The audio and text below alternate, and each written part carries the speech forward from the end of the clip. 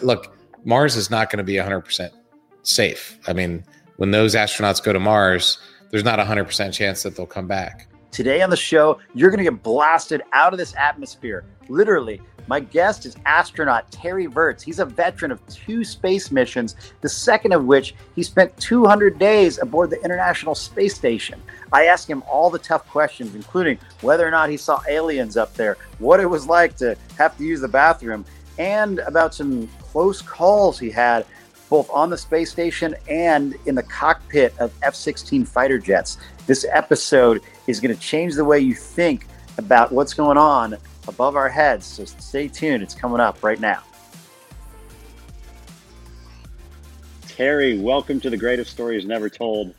I can imagine of all the guests I've had on this show, someone who has said they have had more near-death experiences than they can count on their fingers is going to have some wild, wild stories. And I'm really excited to dive in deep. Thanks so much for being here. Yeah, it's awesome to be here. Very cool. Alien encounters. If anyone's been close to aliens in the human population, it's you. So, I mean, have you seen anything up there that reassured the fact that they're out there? I got a chapter of that and how to astronaut. Oh, okay. Now we got to get to work. Is there a God and are there aliens is one of my chapters. So here's the deal with aliens. There are a lot of planets out there. There's billions of planets out there. You'd think there's aliens. I mean, if there's that many planets, if there's life on Earth, there ought to be life somewhere else. But when I look at life, I did a lot of experiments on my own body when I was in space, on flowers and mice and little worms and other organisms. You know, life is complicated. It's really, really, really complicated. If you put a can of metal out on a rock for 1 billion years, it would never make a Coke can, right? And so something as simple as a single cell organism, I don't think would ever just assemble itself. I think somebody has to make it. Just like the universe. The universe is such an amazing place. I think somebody has to make it. And I say that as a scientist, not as a religious person, but scientifically, yeah. I think life is so complicated, it requires a creator. A watch, right? If you find a watch in the woods, you're not going to think the watch just put itself together. It's a creator's required. So even though there's billions of planets, I would think there's not life unless somebody had some role in making it happen. And then even if there is life, those planets are so unimaginably far away. They're so far away. The fastest thing that humans have ever shot, Voyager, the spacecraft that was launched in 1976, I think, and it left the solar system now. Voyager 1 and Voyager 2 are both out of the solar system. It would take those little small satellites tens of thousands of years to get to the nearest star. Tens of thousands of years. That's like longer than human history. And that's only one little satellite. Clearly to have a civilization is going to require like aircraft carriers flying through space. So, this is a long answer to that. You'd think there's aliens. It makes sense if there were, but I don't think there is unless somebody made them. And even if they're there, we're never going to find them because they're so far away. Man, you just crushed my dreams. But, at least I won't get probed, I guess, if what you're saying is right. But yeah. I can't tell you what I really know. But anyway, that's my story. Okay, got it. That's my story and I'm sticking to it. Not only did you do 200 days in space, you've flown 2 missions. You have the world record for flying a business jet, circumnavigating around the Earth. Before that, you were flying F-16s in the Air Force. I mean, you've done like every 8-year-old's bucket list and every 80-year-old's. It's so amazing. Did you always want to take to the skies as a kid? Like, were you like jumping off rooftops with a bungee cord attached to your back as a child, or what was your childhood like? Oh, I totally wanted to be a pilot. When I was a kid, the first book I ever read was about Apollo, and so I just got hooked. I grew up with airplanes and galaxies and nebulas, and that's my wall of my childhood room was covered with that stuff.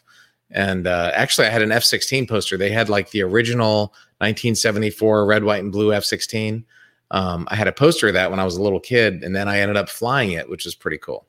That's wild. Yeah, I had the SR-71. That was That was mine. And I had a space shuttle poster. So I had an F-16 and a space shuttle on my wall when I was a kid. And then when I grew up, I got to fly both. So definitely got very lucky. It achieved a lot of bucket list. Was being a pilot realistic for you as a kid? Like, did you say, I'm going to do this? And your parents were like, yes, yes, all the way through? Or is there some doubters? For sure, there was doubters. I mean, it wasn't like I was born into a family of pilots, and neither one of my parents went to college, and so no one really knew what to do. I was lucky that they supported me, and they really, gave me the support. I got a telescope when I was little, but I had to figure out how to use it. I got a camera when I was little, but I had to teach myself exposure and focus and all that kind of stuff. So they supported me with stuff, and then they let me figure it out on my own, which was really important. I think that doing things on my own was really the key to be able to get to where I was, because I had to, learn stuff myself without being spoon-fed. So I was really lucky that way. I read The Right Stuff as a teenager, and that book talked about how those guys had been fighter pilots and test pilots before they were astronauts. And that was like my template on how to do what I was going to do. But all my friends would say, well, Terry, you're crazy. No one actually gets to be an astronaut. That's a ridiculous, dream. You should go be an accountant or something. But I said, you know what, I'm going to go for it. I'm not going to tell myself no, I'm going to go for it. And if somebody else tells me no, that's fine. But that was kind of my attitude about it.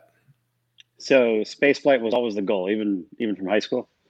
Even from elementary school. Yeah, it was. I mean, I never really thought I'd get it. I mean, because really, who gets to be an astronaut? Right. Yeah. But that's, I guess I'm crazy enough, or I don't have a filter. If there's something I want to do, I just go try and go do it. And so I was very lucky, but yeah, that's how that was where it all began.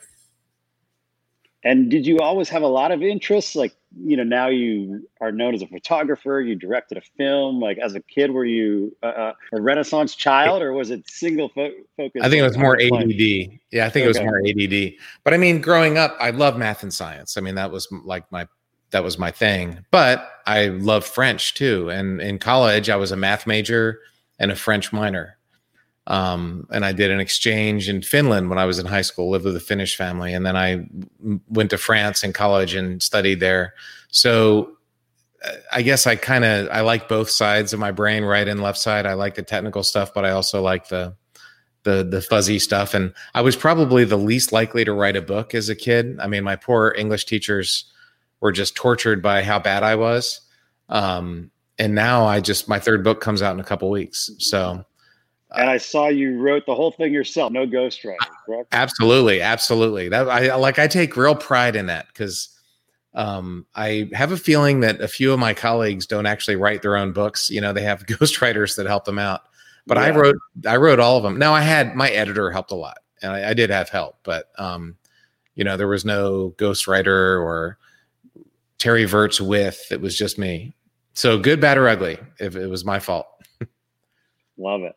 So I have a friend who's a pilot. He's been flying since he was 3 years old on his dad's lap. Right. And he can fly the what's the smallest jet, and he's 40 like something. A Learjet, probably. Yeah, like a Learjet. How the hell do you get to flying an F-16, let alone a space shuttle? Like, what happens when you're in the pilot school where they say, okay, this guy is going to get behind the wheel of this machine? Yeah, so there was probably 30 guys in my pilot training class, and you go through a year of training, and then they rank order you, and they have assignment night, and so you go find out, what assignment you get. And I got an F-16, which, the fighters are the hardest ones to get. It depends on the class. Some classes there's none, some classes there's more, but usually it's like maybe 10% of the guys go on to fly fighters. And I went home, and I remember telling my grandmother, I'm going to be an F-16. And she didn't know what that was. So I showed her a picture of it. And both my grandparents were like, oh, well, when do you get to fly the big ones? And I'm like, Grandma, I just had to work my butt off and beat all the other guys in my class so that I could fly the small one. That was really hard. It was funny. When do you get to fly the big ones? Oh, man. So then what is it like getting behind the controls of that for the first time? I mean, I assume that there's simulators first, or what's the process look like? Well, there are simulators, yeah, and you go through academics. I remember walking into MacDill Air Force Base my first day. You're in this big room, and there's this. It's giant. It says single seat, single engine, and the wall was covered with that. And they're trying to bang that home and knock it into your brain that you're in an airplane and there's only you. But literally nobody is going to save you, and you only got one engine, so you have to really start thinking that way. Most airplanes, commercial airliners all have two engines or more. A lot of fighter jets like F-15s and F-18s have two engines. The F-16 is single engine, so they really kind of knock that home. And you go through simulators, and they have some two-seat F-16s, so your first flight is with another guy. But I have been flying T-38s, which is a supersonic jet. I flew it at NASA for 16 years. I got thousands of hours on T-38. It's a fun airplane. It's a great airplane. But, oh my God, the F-16 is like orders of magnitude better. The acceleration, you just can't imagine. The ability to turn, maneuverability. It's the best airplane I think ever made. So that was pretty awesome doing my first F-16 flight. And I remember they were testing out in the training base. We had light version. They were Block 30 F-16s, which are lighter. But they were putting in these new big engines, these new General Electric jet engines that had like way too much power. So my very first flight was in this light version with this big giant engine. It was downhill from there. Literally the next 2,000 hours of F-16 time were never in an airplane with that much power. But it's a pretty great airplane. So first near-death experience, was that behind the cockpit of an F-16, or oh yeah, was that the? There's so many. When I was at MacDill for F-16 training, my very first night flight, I was flying on downwind a couple miles from the base, and I pulled the power back to slow down, and I put on the autopilot, and I was only at 2,000 feet, I think, pretty close to the ground, so that it's holding the altitude, and as you slow down, the airplane, nose comes up, nose comes up, nose comes up to fly slower. And I pulled the power back too much, and I got distracted. I was digging out the approach plates to try and see what approach I was going to fly to the base.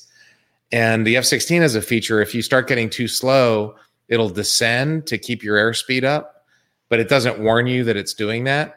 So all of a sudden, as I'm not paying attention, I see stuff out of the side, and it was like waves.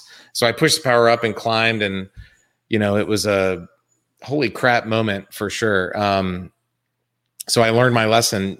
Don't not pay attention for more than a couple seconds, because you might hit the ground. Most of my good near-death experiences were at night in the F-16.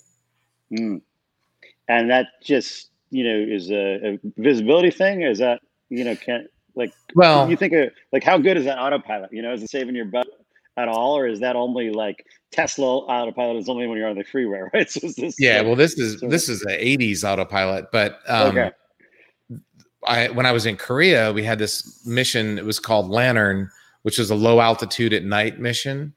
And there's a radar on the airplane that could track the ground. So it was called terrain following radar. So you could fly really low, and it's super dangerous. And normally you want a two-person cockpit. You want a navigator to help you fly the jet, and he navigates while you fly. But the F-16 single seat, single engine. So lots of training. A guy had killed himself doing this Lantern thing a couple years before. So my very first, I get checked out. It's months and months of training. It's my first mission. The very first thing I do, I'm going in on a practice bombing run. I'm not dropping real bombs. It's a practice run. And the very first thing I do, as soon as I start flying the jet manually, I look down and get distracted, just like I had done in that other story. And then a couple seconds later, I hear, pull up. And my head is smashed in between my knees as the airplane pulls up, because it knew I was about to run into a hill. There was a hill right before the target, and it was the stupidest thing I've ever done. It's like as soon as I took over manually, I did exactly what I knew I shouldn't do, and I looked away, and I was about to run into the ground, and the computer saved my life. So the autopilot in that case did save my life. You must not have had too many of those mess-ups, though, because somehow you got picked to fly the space shuttle, right? So how does that work? So the shuttle process, back when I went through, you actually had to apply in paper. So, everybody had their application and we'd print out a giant stack of paper and send it off to NASA. But I was still a test pilot school student when NASA came out with an announcement that they were going to have a new class of shuttle pilots. And so that the reason everybody was at test pilot school was to go to NASA. So a lot of us wanted to be astronauts, but a lot of my classmates didn't apply.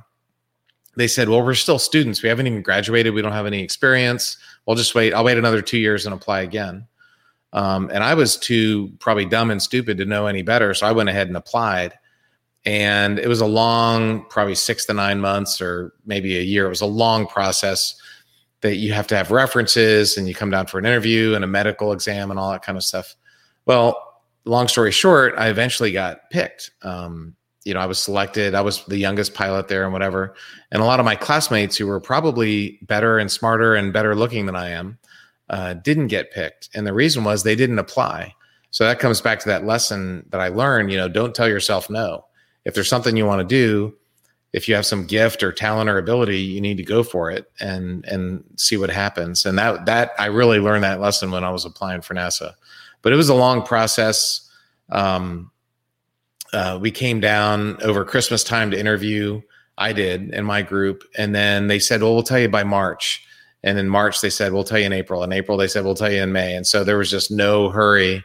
And finally, on July 20th, we got a phone call that said, hey, Terry, you want to come down to NASA? And that was like the best moment of my life. I mean, it was so awesome. It was like the culmination of a lifetime of dreams, literally. It was really awesome. Well, and when you get that call, does that mean you're going to space, or is there still the chance that there might not be a mission, or there's a chance. People that? Okay. Yeah. Until you feel the rocket engines light and you're launching, you don't know. Although at NASA, pretty much, if you get selected, they're going to fly you. Every class, maybe there's one person who doesn't fly, or every couple classes there's one who doesn't fly. But it's 95% chance that you're going to fly. So that was a pretty big day. That's awesome. And then I think it was an excerpt of your upcoming book, but when the space missions on the books, they send you to some crazy Alaska freezing cold place to torture you to make sure you can handle it up there. Yeah, that was called NOLS, the National Outdoor Leadership School. And they have a couple different places around the world, really, where you can go do outdoor experiences as a civilian, but NASA contracts with them to give their astronauts torture training, basically. So they're hoping for, rain and cold weather and all that stuff. And so I got to go to Alaska twice with another group of astronauts. They just want to put you in stressful situations. So when you get in space, you're used to that. You're working with other crewmates. So it's a leadership, followership exercise. And it was just awesome. I mean, Alaska, the chapter in How to Astronaut was like 2 or 3 times longer. I had to cut so much out of that. There were so many stories I had from all the different survival training I'd done from the Air Force Academy when I was 18 years old, all the way until I'm in my 40s as an astronaut. I've just done a bunch of these kind of things, different types of survival training with NASA, with the Navy, with the Air Force, with the French Air Force. It's every time I do it, I think, all right, I'm done. And then another one pops up. But they're all good. They're all good in their own way. What's been the gnarliest one? Like, did they throw you out there with a knife and just say, go to town? Hopefully you can catch a seal for dinner? Or, yeah. Like, what? Oh, for sure. The Air Force one. I mean, you're a cadet. I was an 18-year-old cadet. So they treat you like dirt. When you're an astronaut, they treat you like an astronaut, so it's still, look, this last one I did, it was 2 weeks of rain in the 30s and 40s. So that was not the most comfortable thing, but at least, you're treated well while you're freezing and wet. But as a cadet, you're treated like an 18-year-old cadet. And I was starving. I mean, I've never been so hungry in my life, out in the woods for a week, tromping around the mountains of Colorado. So you're burning, probably 5,000 or 8,000 calories a day or something. And you're not eating that much. They gave us a rabbit that we had to kill and make rabbit stew out of. Wait, they hand you a live rabbit? live rabbit, and But they hand it to you, they make you chase it down. They give it to you. There's no rabbits. Okay. I mean, it's Okay. in modern life, Colorado, there's no animals out there, and if there is, you're not going to catch it. But yeah, so they just they go to the pet store and get a nice fluffy rabbit, and he's all happy, and you're petting him, and then, oh man. But we were all hungry. There was no reservations on that. But those experiences were good. They're not fun, but when you push yourself and you do something that you don't want to do, you didn't think you could do, that was really hard, and you succeed, then man, the confidence goes way up. For me, I mean, I didn't have a lot of confidence. I had never really done anything. And the Air Force making me do these really hard things that sucked. And then succeeding at them, that really, really built up my confidence. There's something to be said for manual and not computer, like in person is better than computer for most things. Actually, I was in Austria maybe 2 years ago, doing a corporate speech. I do a lot of consulting and stuff. And we went to this event in the hall where the Fifth Symphony, where Beethoven first played his Fifth Symphony. So just imagine that, like the most famous piece of classical music of all time was first played in this place. And it just struck me like what a different life he led than we lead today. And in the old days, if you wanted to learn something, you'd have to go to the library and find a book and research it, or whatever. So knowledge really required effort. You couldn't just Google stuff. And I don't want to get rid of Google. I think it's great, but it just struck me that, it's going to be really hard for humans in the future to be creative in the same way that humans in the past were, because they don't have those experiences and skills that you used to have to do. So there's neurons in our brains that are not getting wired that used to get wired. Yeah, by just having to figure shit out. Like even just going to a new city and not having a map in your hand that finds you and locates you and all that. It's like kids don't even have that experience. It's crazy. I'm making a pitch for a TV show, and I did this. My buddy runs a gold mine in northeastern Russia, so I went there last year to do a safety talk for him. It's a Canadian company, and I wrote, it's northeast of Vladivostok, and I'm like, how far from Vladivostok? So I got on my iPhone, make the map. Okay, there's 1,000 miles, or it's 3,000 miles northeast of Vladivostok. It took me much less than a minute to figure that out. In the 1800s, it would have taken you a trip to the library, get the atlas out and figure, and then the map was probably wrong. So being more inefficient and taking longer to do stuff is not a good thing. But there's something about that skill set of, getting stuff done manually that's good to do. Whenever I fly, I would always try and fly manually. You could turn on the autopilot and that's great, but there's something about, controlling the airplane that it made me a better pilot. I understood what was going on. And that can be applied to just about any situation in life. Computers are great, but learn how to do things without computers if you can. So you're at NASA, you're picked for the mission. What's that like? Getting assigned to a flight was much more of a non-event once I was at NASA. And the one case, my boss, the chief astronaut, walked out, and we were both leaving for the day. We both got to the elevator to go home, at night from work. And he was like, "Oh, hey, you're going to be on SCS 130." And I was like, "Okay, thanks." And went home and had a giant party because it was like the best. I just got assigned to my first space flight. This is so awesome.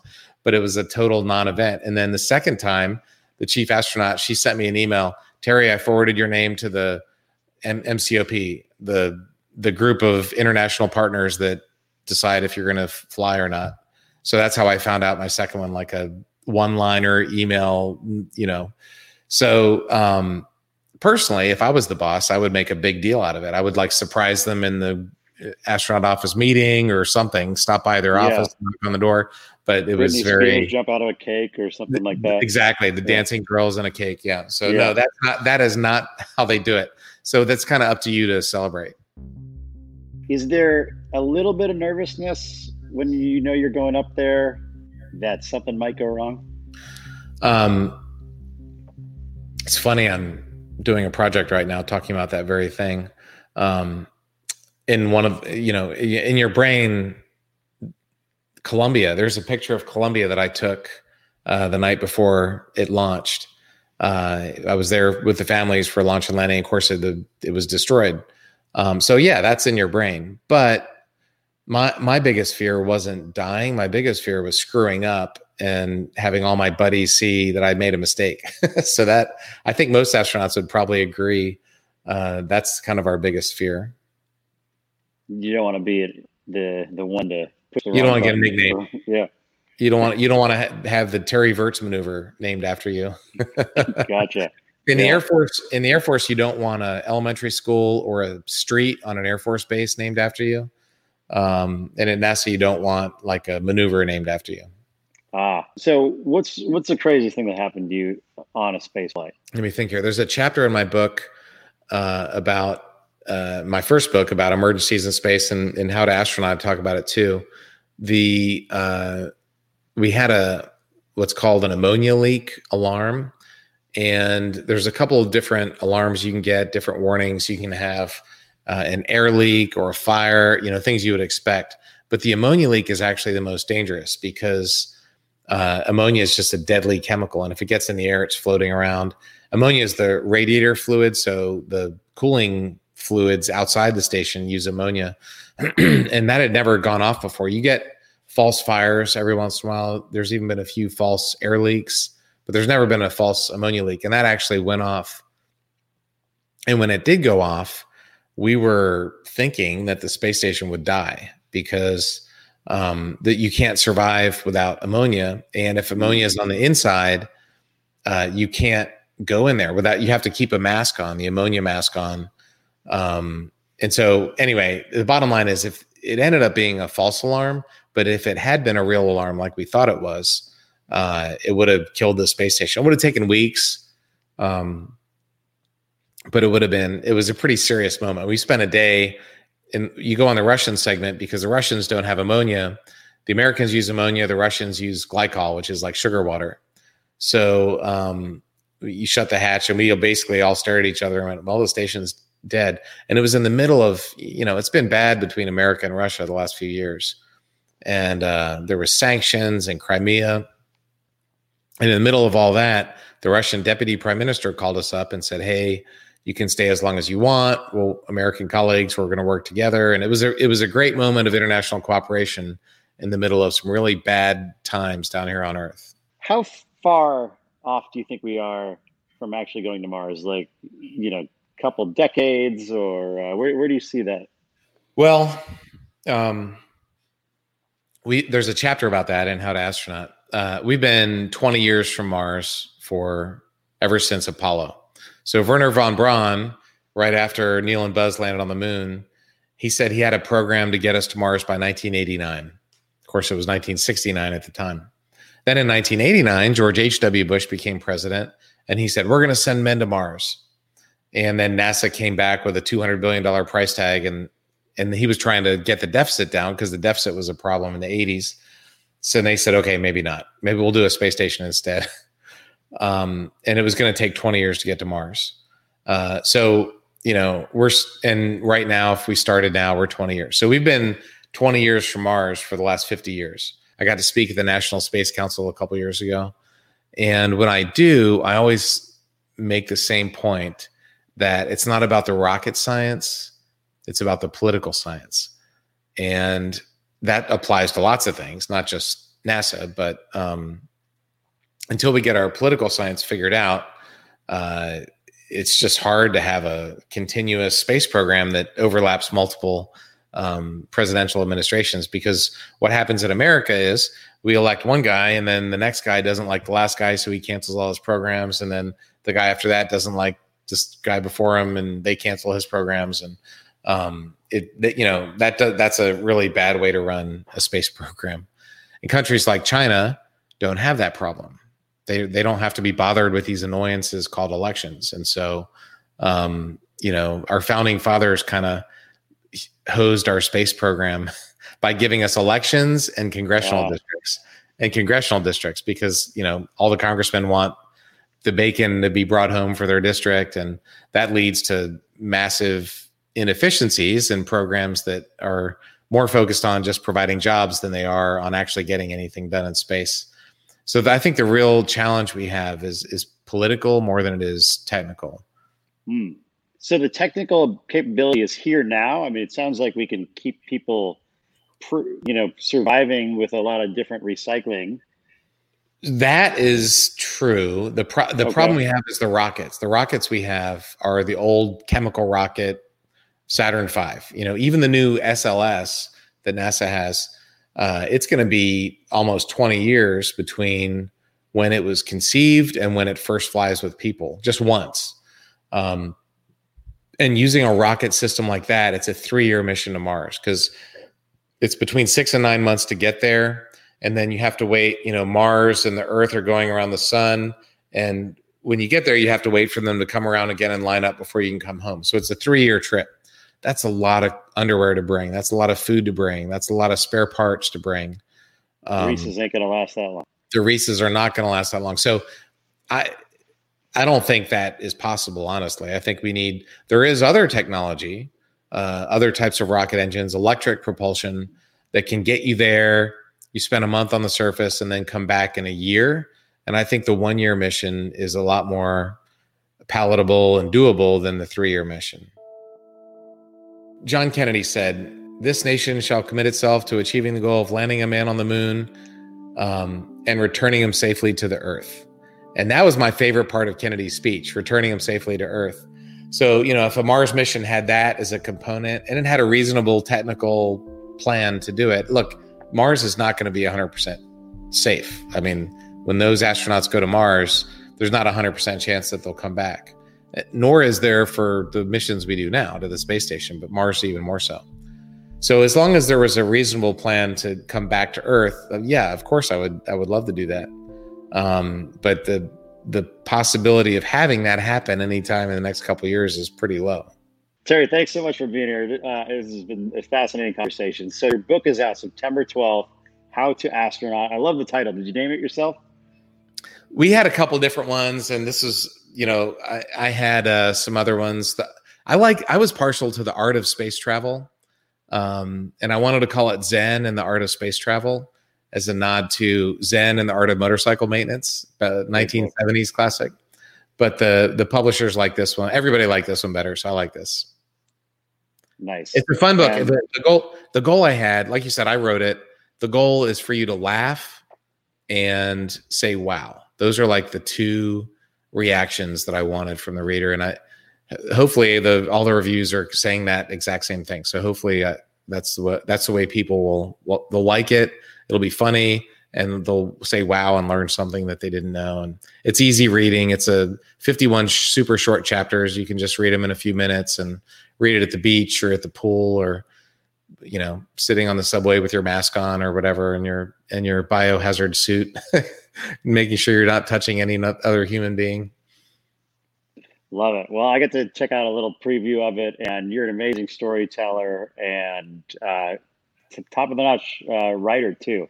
Yeah, something else we didn't even touch on. You have such a fascinating life and have done so many things. But your photography, I mean, you took 300,000 photos when you were up there in space, and your book, A Photography View from Above, is also a must read. Yeah, I got that back here. Yeah, and your Instagram is full of beautiful photos. So make sure you guys go follow Terry on social and check out View from Above as well. Yeah, that'd be great. Astro Terry. And my movie's coming out too in October. So a couple weeks after my book comes out, I've got a movie that's going to be released.